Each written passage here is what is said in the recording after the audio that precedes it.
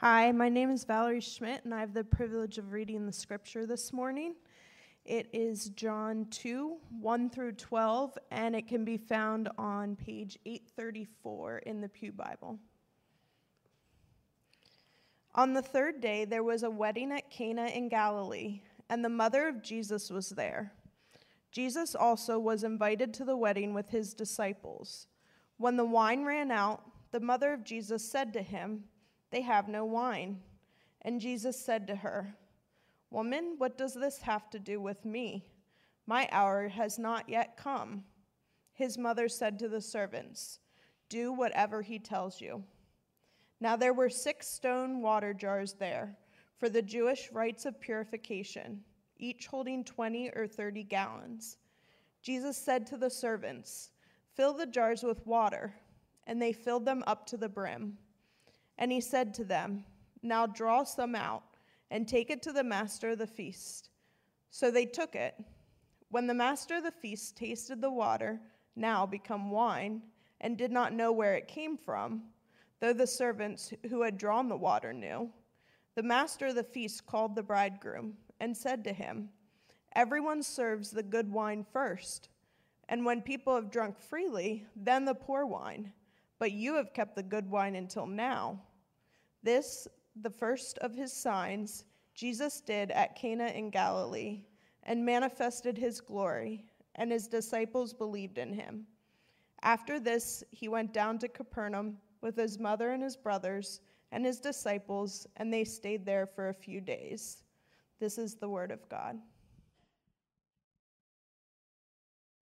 Imagine for a moment your ideal party. Maybe if you're a child or an adult, this might be a good opportunity to draw a picture. Where are you at this party? Are you at a friend's house? Maybe a nice restaurant? A sports game? A laser tag arena?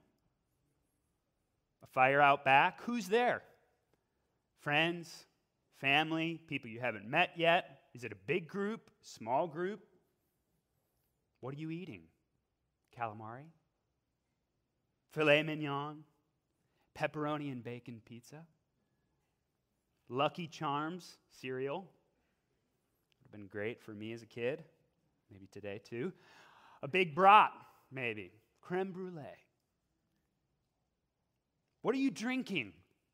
Soda? Coffee? A glass of wine? Maybe just water. Are you playing a game? Are you steeped in good conversation? Where are you celebrating? What are you celebrating? A birthday, a holiday, a wedding, perhaps. Or maybe you're just celebrating the fact that you can celebrate. We were made to celebrate, and we long for it. And in the gospel, specifically here in John 2, Jesus offers you a real reason to do so. In the gospel, Jesus prepares a feast for us. The only feast that truly satisfies. He prepares that feast for you and serves it to you today. A feast of 3 things: extravagant blessing, unexpected grace, and eternal joy. That's what we're going to see here in John 2. Before we jump in, let's pray. Father, we turn to you and bow, submitting ourselves to what you have to say to us this morning. Speak, O Lord, clearly. Draw near to those of us who are far from you. Humble those of us who are proud. Encourage those of us who are discouraged. Wake those of us who are spiritually sleepy. And lift up our heads to see you in all of your beauty, tenderness, and might. We pray in Jesus' name. Amen. So if you haven't yet, turn to John 2, and we're going to see here, number one, that Jesus comes to bring extravagant blessing. If you remember in chapter 1, the final verse of chapter 1, verse 51, you can read it there. And Jesus said to him, "Truly, truly, I say to you, you will see heaven opened, and the angels of God ascending and descending on the Son of Man." What comes next? What do you expect when heaven comes to earth? Jesus arrives at a party. Heaven is breaking into the world. The kingdom of God is coming to earth in Jesus Christ. And we see it start at a wedding celebration, a feast. Read these first 3 verses of John 2 with me. On the 3rd day, there was a wedding at Cana in Galilee, and the mother of Jesus was there. Jesus also was invited to the wedding with his disciples. When the wine ran out, the mother of Jesus said to him, "They have no wine." As quickly as we see Jesus at this wedding celebration, we hear they've got a problem. My wife and I had a problem arise at our wedding. We had planned our wedding in June in Minnesota, way up north, thinking the weather would be wonderful, perfect, only to find that it was 95 degrees, a sunny, hot day on our wedding day. And on the 2nd floor of an unair-conditioned barn, it quickly became much hotter. We had a problem. Our friends and family were being slow-baked in a beautifully steamy barn of antique chairs and assigned seating. We felt terrible for our guests. We had to do something about it. We felt terrible until we solved the problem by leading an exodus to the front lawn, where we spent the rest of the evening in a much cooler setting. It was wonderful. The problem in John 2 is quite different, and actually, it's much more severe. They have no more wine. A wedding party would have lasted up to a week in this culture. And the bridegroom was obligated to prepare enough food and enough drink to serve the guests. Guests expected a feast. And to run out of wine meant social shame and humiliation. Some have said that there were even instances of lawsuits that were filed by disgruntled guests. So glad that didn't happen to my wife and I. The threat of disappointment here loomed over the wedding reception. Happiness hung by a thread. Is your happiness hanging by a thread this morning? Maybe it's not. Maybe you're happy, you're grateful, you're pleased in life right now. What a gift.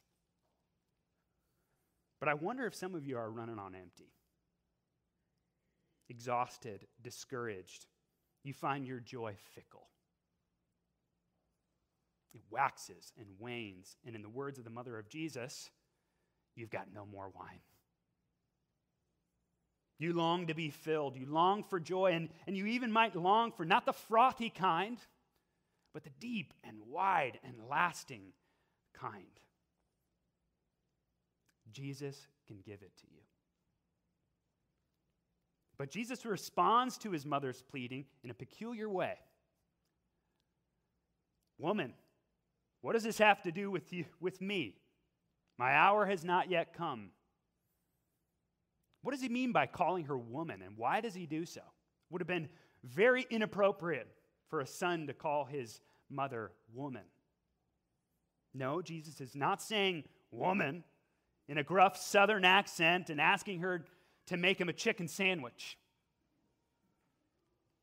It's kinder than that. Dear woman, why are you bringing me into this? But Jesus isn't shooing away a nagging mom. He's establishing a new kind of relationship with her, making it clear that he's first and foremost submitted to his Father in heaven. But why does he seem to deny Mary's request only to go ahead and perform the sign? Jesus was resisting the nature of what Mary was asking for. It's almost as if Mary is subtly seeing if Jesus would show his glory publicly to the whole party. Later in John, we see that very same thing with his disciples. They ask him to come up to a feast, and he says no. And then he goes up to the feast. They had wanted him to display his glory publicly. And he says, "Dear woman, it's not time for that yet." Instead, he was going to perform a private sign. A sign only for a few, only for his disciples and a few of the servants. Read with me in verse 6 all the way up to verse 10. We get a window into this sign, and it is magnificent. Now there were 6 stone jars there for the Jewish rites of purification, each holding 20 or 30 gallons. Jesus said to the servants, "Fill the jars with water," and they filled them up to the brim. And he said to them, "Now draw some out and take it to the master of the feast." So they took it. When the master of the feast tasted the water, now become wine, and did not know where it came from, though the servants who had drawn the water knew, the master of the feast called the bridegroom and said to him, "Everyone serves the good wine first, and when people have drunk freely, then the poor wine. But you have kept the good wine until now." Jesus goes all out here. This is extravagant.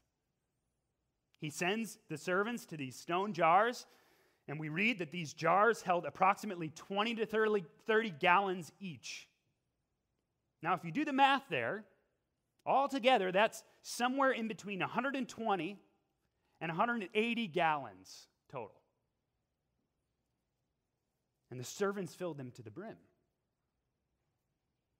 And Jesus turns that water into wine. That is a lot of wine, a ridiculous amount of wine. I did a few calculations. That's the equivalent of 750 bottles of wine. Heaven's coming down, and that's what Jesus is doing. What do we make of that? Well, first, like me, you may sincerely ask, wait, that's got to be a typo, John. If it seems ridiculous, that's because it is. And it isn't the cheap stuff that you might buy at the fine wine and spirits down the street. It's the good stuff. It's choice wine. The master of the feast, or that the host, the head waiter, is astounded at its quality and the peculiarity that it has come out so late in the party.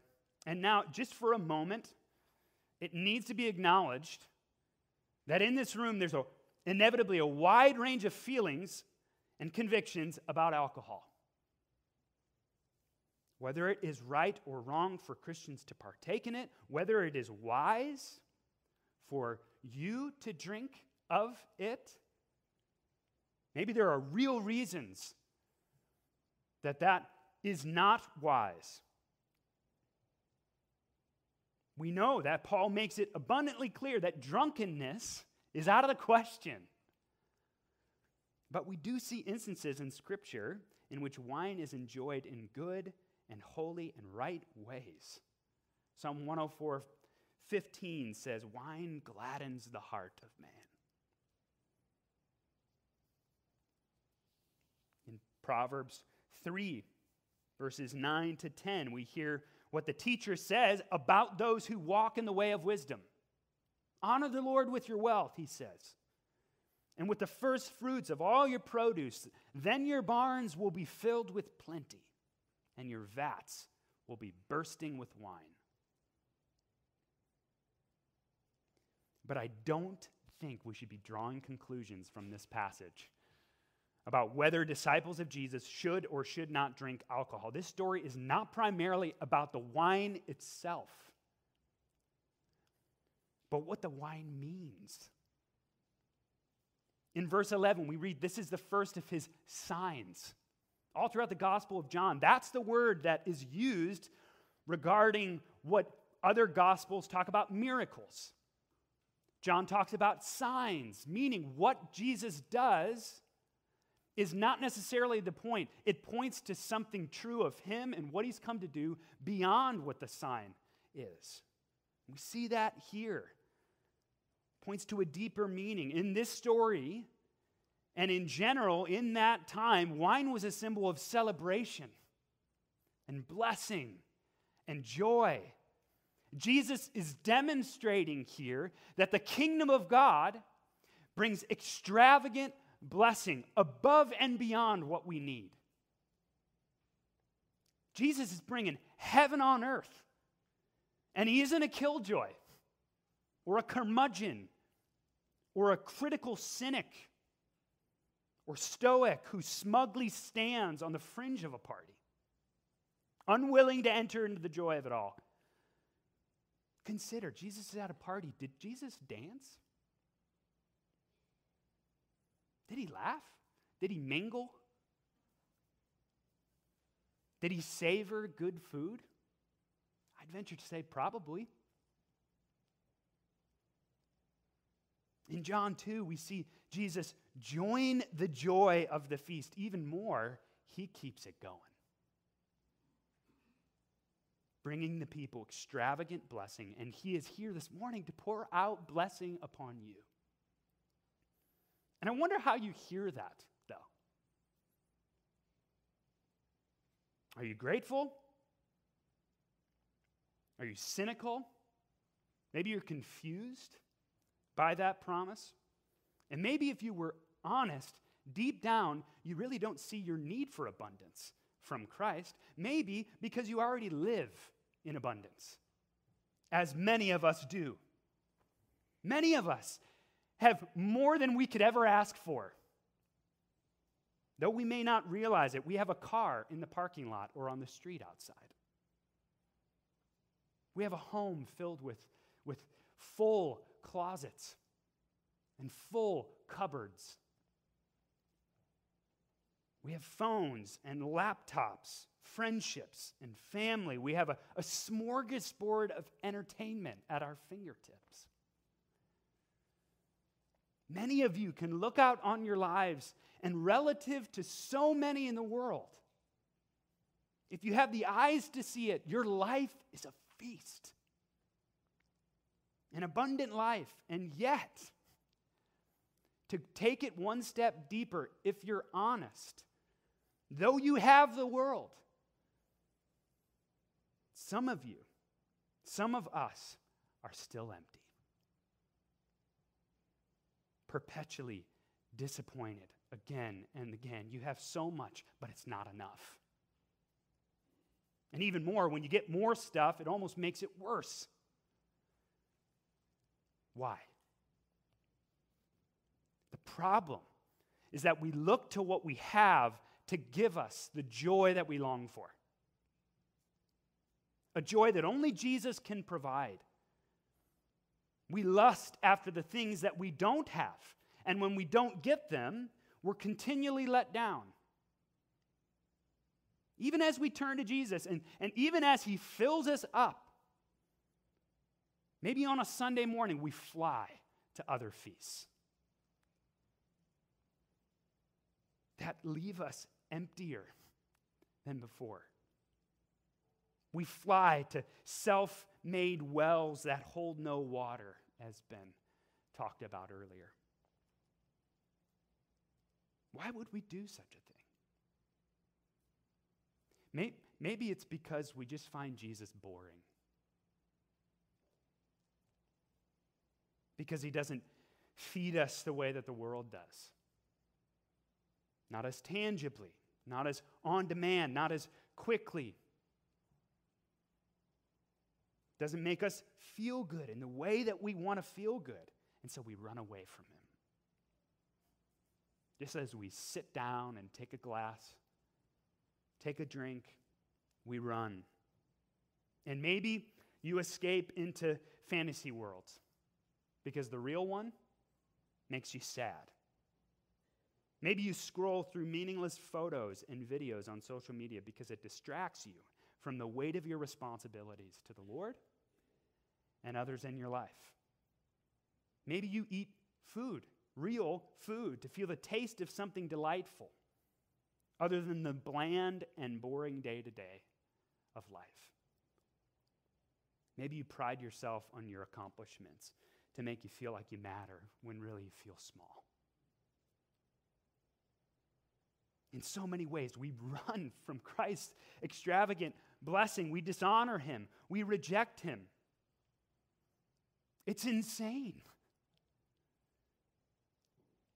Because even as we prepare our own feasts, they only lead us into famine. And yet, what does he do? What does he do? He doesn't respond the way we might expect. He gives extravagant blessing, and he gives unexpected grace. Take a step back with me for a moment and think about this story. Think about the role that the guests have in the story. We don't hear much about them. The closest we get is this kind of the master of the feast who's speaking on behalf of the guests in some way, but we don't hear about the guests very much. It's evident they don't know what's happening. They're like patrons in a restaurant that are clueless to some massive problem that's happening in the back kitchen. Maybe like in Ratatouille, for example. They haven't asked for anything, and they certainly have not earned anything. They're grateful recipients, passive recipients even, of the gracious blessing of God. And that's the gospel. The heart of Jesus is surprising favor for those who have not worked for it. And that grace of Jesus changes everything. In this sign, Jesus is doing something profound, something beyond just offering extravagant blessing. He's bringing something new into the equation. And when it comes to the signs that Jesus performs, it's not just important to pay attention to what is done, but how it is done. Jesus turned water into wine to bring that blessing, and he did so in a unique way. We read in verse 6 that these stone jars were there for the Jewish rites of purification. These were not drinking vessels. It's a peculiar way to create wine. They were sacred. They were set apart for adherence to the law. Guests would have drawn out water from them to wash their hands as they entered the feast. And here, Jesus is making wine. What do you make of the fact that Jesus is using these jars for this sign?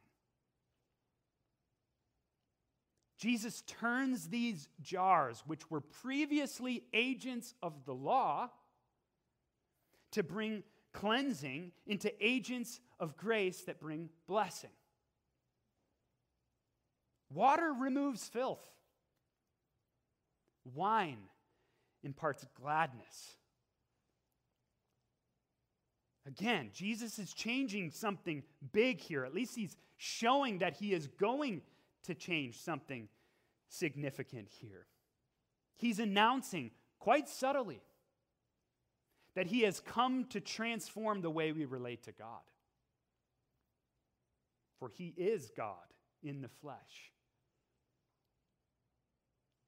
It's a sign, not an end in and of itself, but what does this sign point us toward? The key to the sign is in the words of Jesus in verse 4. My hour has not yet come. What is this hour? This phrase appears over and over and over again in the Gospel of John. My hour has not yet come. My hour is coming. My hour will come. And continually, it signifies the hour that Christ will be glorified. It signifies the hour that Christ will display his full radiance, all that he is, and do what he came to do, ultimately in his death and resurrection. And it is on the cross that we see the meaning of this sign most clearly. Throughout the Bible, as we've already talked about, wine's a symbol of God's blessing, but it's also often a symbol of God's wrath. God's wrath is talked about as a cup of staggering, the kind of cup that Jesus was forced to drink, that he chose to drink. It's not just a symbol of celebration, but of condemnation. On the cross, Jesus drank the cup of wrath, that we might drink the cup of grace. Jesus was banished from the feast of heaven, that you might have a seat at his table, that you might taste and see that the Lord is good for free. We read in John 1, verses 16 to 17, from his fullness we have received grace upon grace. For the law was given through Moses. Grace and truth came through Jesus Christ. No longer must you come with sacrifices of food and drink to get a seat at the Father's table. You need only to return from your self-made feasts and come with your empty cup. Turn off your phone. Come back to reality. Put down your work. Stop trying to control your life. Get over your need for praise. Because there's an open invitation to the party of God. And it's going to be better than yours. You don't need to pay for it. You don't need to purify yourself before coming. Jesus already has handled it. He has prepared the meal, poured the wine, and opened the doors. You might be listening, though, and thinking, okay, Jesus has come to bring this blessing and grace, a celebratory feast. Whoop-de-doo, you might be thinking. What does that mean for me when my life feels much more like a TV dinner than a feast? You're telling me to receive the lavish blessing of Jesus, and I'm starving here. My life feels less like a feast and more like a funeral. The love of my life is gone, for example. I just had the joy of a positive pregnancy test, only to cry tears of grief, not joy, at the ultrasound. I'm at war with my spouse. I was just diagnosed with a mental illness or a terminal illness. Maybe you're burdened with dreams that have died. You stare at the extravagance of the gospel, and you are not driven to delight, but despair. Will Jesus ever restore me? Will he ever grant me the blessing I long for, or the blessing I lost?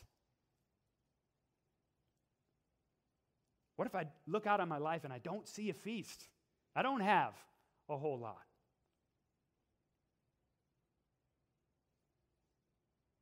My hour has not yet come, he says. And as his hour approached, Jesus ate another meal. He ate another meal with his closest friends, his disciples. And in the Lord's Supper, he blessed them with bread and wine, a feast. One of blessing, yes, but also one of impending betrayal, disappointment, and inevitably death. The Gospel of John starts with a feast, but it ends with a funeral. And on the cross, Jesus doesn't just drink the cup of God's wrath. He pours his out. In John 19:28, while he is on the cross, Jesus cries out, "I thirst.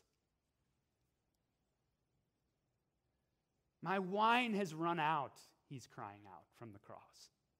He understands your losses, your pain, your grief. He's carried the weight of it all. He's not oblivious to your dried and leaky cup, but's drawing near to you in your emptiness, that ache in your heart that longs for a life that reflects this festal joy. He's come not to give you more stuff, but to pour himself into your life. And those disappointments, those losses, those things that lead you to despair, they're not the end of your story. In the same way that the grave was not the end of his. In his resurrection and his ascension to the Father's throne, Jesus has gone to prepare a future celebration, a future feast, a better one that will never end, and one that cannot be ruined by the brokenness of the world. Though we have received a taste now of the extravagance of Christ's grace, it is just a foretaste of coming attractions. Hear these words of Isaiah as we move toward the table this morning, as he speaks of what is to come for God's people. Specifically, when God comes and makes all things new. This is Isaiah 25, verses 6 to 8. Hear these words. On this mountain, the Lord of hosts will make for all peoples a feast of rich food, a feast of well-aged wine, of rich food full of marrow, of aged wine well refined, and he will swallow up on this mountain the covering that is cast over all peoples, the veil that is spread over all nations. He will swallow up death forever. And the Lord will wipe away tears from all faces. And the reproach of his people he will take away from all the earth. For the Lord has spoken. And what he says he will do. Jesus doesn't necessarily offer you freedom from the pain of the present, but he promises the full freedom of resurrection in the future, a freedom that comes in his presence. In Christ, there is always life on the other side of death. Always. There's always a feast after the funeral. And it is in that hope that we're saved. And it's in that hope that we can celebrate as we wait. Even as we war with our own depravity and despair, we have hope, abundant hope. That just as Christ tasted life on the other side of death, we will be raised with him and have a seat at his forever table. Amen? Amen. Well, we're going to go to a table, this table, that the Lord invites us to. And so would the band come back up? And as we do so, it's often that we come and we reflect on what our sin cost the Lord, what he has done, his death. And yet I just want to encourage us and compel us. We come this morning, we come to celebrate with joy for the life that was purchased here through this table. Though this table is a table of sacrifice, it's a table of joy, gratitude, and expectation, because we're not just looking back to what Christ has done, we're looking forward. We're looking forward to what Isaiah speaks of when Christ will vanquish death. As we eat of the bread and the cup, we do so in eager anticipation of the day when we will live face to face with God forever. And so if you are serving the elements, would you come up now? think we have a few people that are going to serve. And just a few notes of instructions. After you receive the bread and the cup, return to your seats, and we'll take those things together. If you are unable to come to the front, we will find you and serve you in your seat.